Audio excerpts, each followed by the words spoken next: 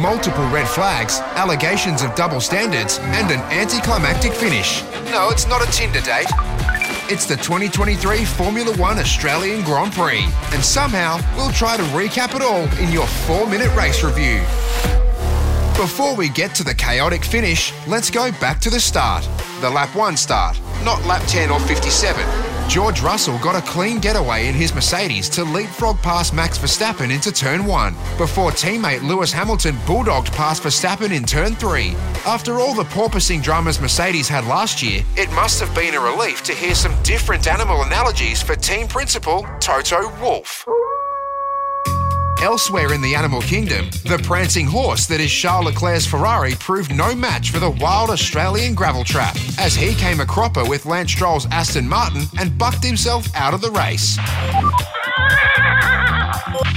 So Mercedes suddenly found themselves with a real chance to steal a famous win. Then Alex Albon stuck his Williams into the wall at turn 7. Russell pitted for new tyres, but the race was red flagged, meaning everyone else could change tyres without losing position, dropping Russell from 1st to 7th. Once again, a Mercedes race win thwarted by a wall-riding Williams. Upon restarting, Russell's day went from bad to worse, as his engine caught fire and ended his race. By PU, presumably Russell means power unit, but we imagine a burning engine probably doesn't smell great either.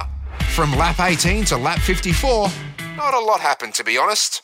Verstappen cruised past Hamilton to take the lead. The other Red Bull of Sergio Perez cruised past nearly everyone else after starting from pit lane, and the midfield seemed largely content to play follow the leader.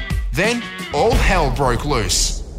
Specifically, Kevin Magnussen's right rear tyre broke loose after he absent-mindedly ricocheted his Haas off the wall exiting turn 2, his tyre chasing after his car like a lost puppy. Not the first time a Haas and its tyre have parted company in Australia.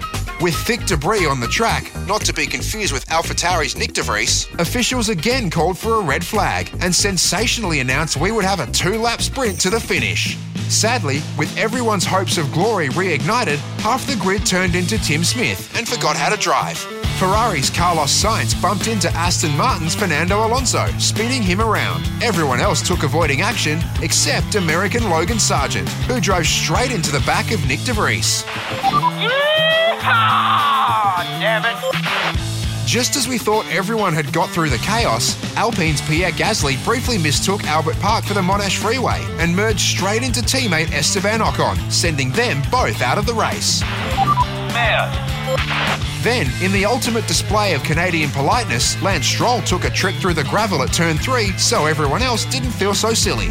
We again had a red flag and wondered if the race would be declared. But if we've learnt anything from the FIA in recent years, they don't do anything the easy way. Rumour has it, when they built their offices in Paris, they started with the roof. Instead, the cars rolled out for one lap behind the safety car to finish the race, with their positions reset to where they were before the crash, and Max Verstappen took home yet another win. Controversially, Carlos Sainz was given a 5-second penalty that meant he fell behind not only Stroll and Perez, but also Lando Norris, Nico Hülkenberg, Oscar Piastri, Zhou Guanyu, and Yuki Tsunoda, all of whom picked up their first points of the season. But there was no room in the points for Finland's Valtteri Bottas. To whom it may concern, you.